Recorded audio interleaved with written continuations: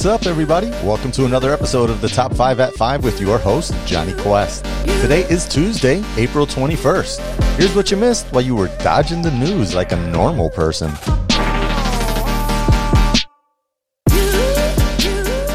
You know, Trumpito came down that escalator in 2015 and started talking about his issues with immigration right off the bat. He showed his cards, or at least he knew that would attract the base he needed to kickstart his campaign. And late last night, he just continued with that same approach to things that scare him. Block it and put up a wall, kind of like he does with his daughter Tiffany or Eric. Anyways, in a tweet, as per the usual, he let us know that he, quote, intends to sign an executive order suspending all immigration to the United States. But the president appears to have again publicly declared a U.S. policy that was not yet ready for implementation, leaving his aides rushing to deliver on his pronouncement. Color me surprised. He said the move to suspend immigration is needed to safeguard American jobs and defend the country from the pandemic, calling coronavirus the invisible enemy. It's still not clear if administration officials have worked through the implications of completely shutting down the country's immigration system. But my guess is the Kush has it all under control. And see, here's the real problem with these blanket statements made from an iPhone while sitting on a golden toilet. Halting immigration to the United States could affect hundreds of thousands of visa holders and other would-be green card recipients who are planning and preparing to come to the United States at any given time. Most of them are family members of Americans.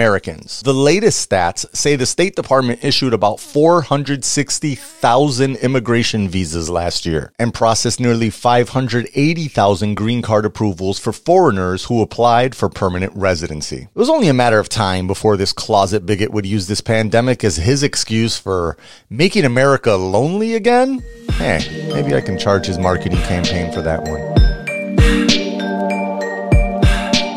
Speaking of the Trump, this one's a better story. Looks like the Senate and the Treasury/White House administration have finally agreed to a deal on the second funding of the PPP. That's the Paycheck Protection Program. That's aimed at providing small businesses with some much needed funds to continue operations during the Ronas. Quoting The Hill, details of the package are forthcoming, but it is expected to total more than $450 billion and provide roughly $300 billion for the Small Business Administration's popular program, PPP, and $50 billion for the Economic Injury Disaster Loan Program. Schumer announced that $125 billion of the money for PPP will be set aside for underbanked small businesses that don't have strong relationships with local banks, such as small restaurants and hair salons. Trump says he'll sign it immediately. He's also actually looking ahead to the next round of discussions for state and local government fiscal relief. If you recall, Democrats were trying to get that into this bill, but they kicked that down for the next one. If you'll also recall, this program ran out of money late last week, and we found out that a lot of those funds went to decidedly not small businesses. For instance, Ruth's Chris Steakhouse reported getting $20 million. Potbelly Sandwiches, they got $9 million, and beloved hamburger chain Shake Shack got $10 million. Apparently, there was a loophole in the last bill that allowed franchises and chains to still apply if each store had less than 500 employees, and obviously, what kind of restaurant has that many, so they technically qualified. Well, at least Shake Shack gave the monies back. In a blog post yesterday, they apologized while they were stating their reasons for applying for the funds. And it makes sense. Like I said before, if you're a good business, you go after the free money. I just don't think most people expected it to dry up so quickly. Well, now that that's over with, I guess on to Stimulus Part 3.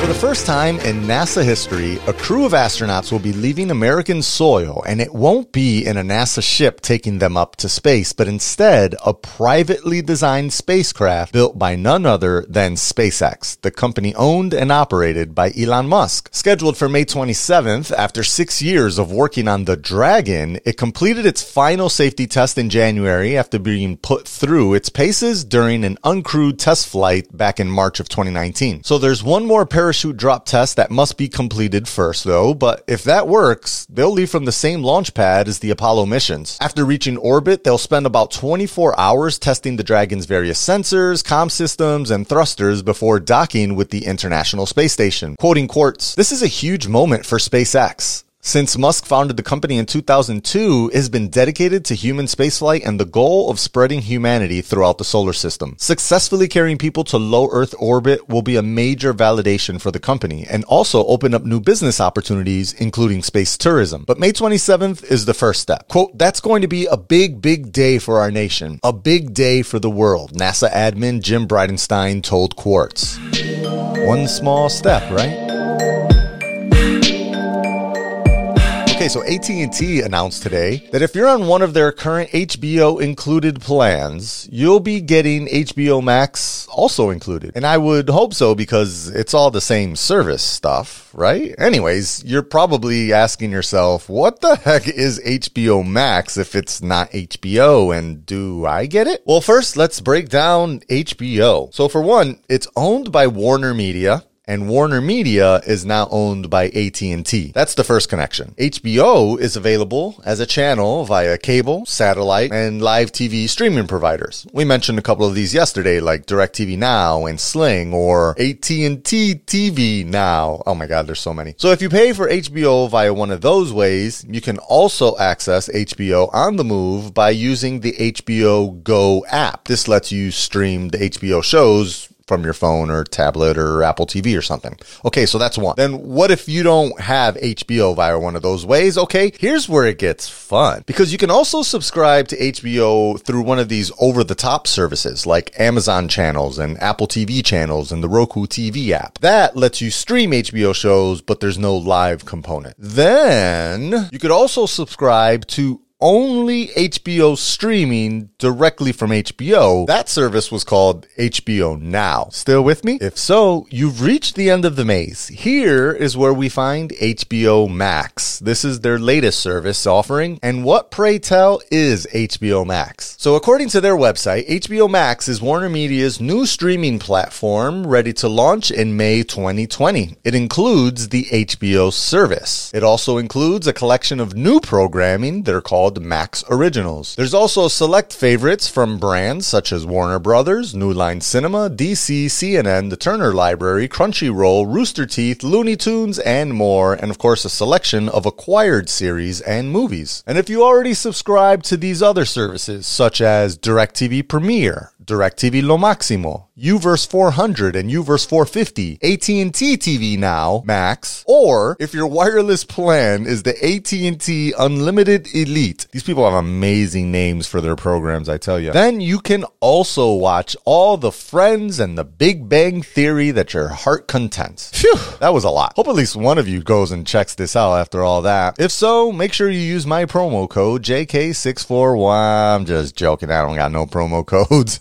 By the way, if you don't subscribe to any of that stuff and you just want to get this service, it's going to run you $14.99 a month, which I guess means HBO Now is going away because that's how much that costs. You must have really got to love Friends for $15 a month, though.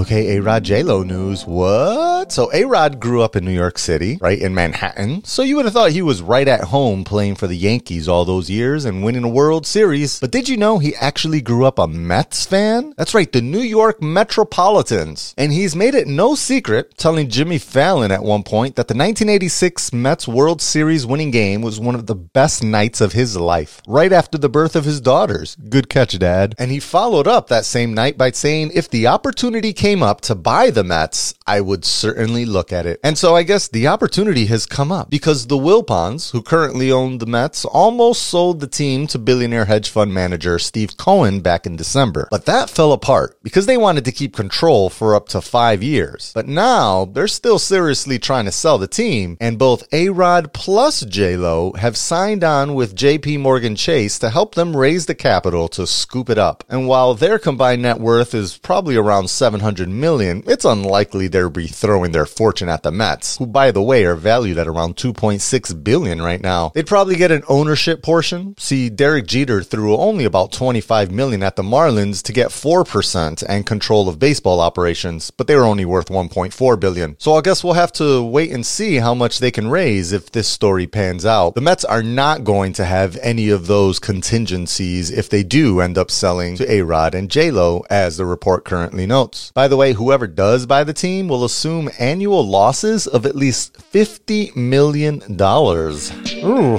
the Mets can't buy a win out of that one.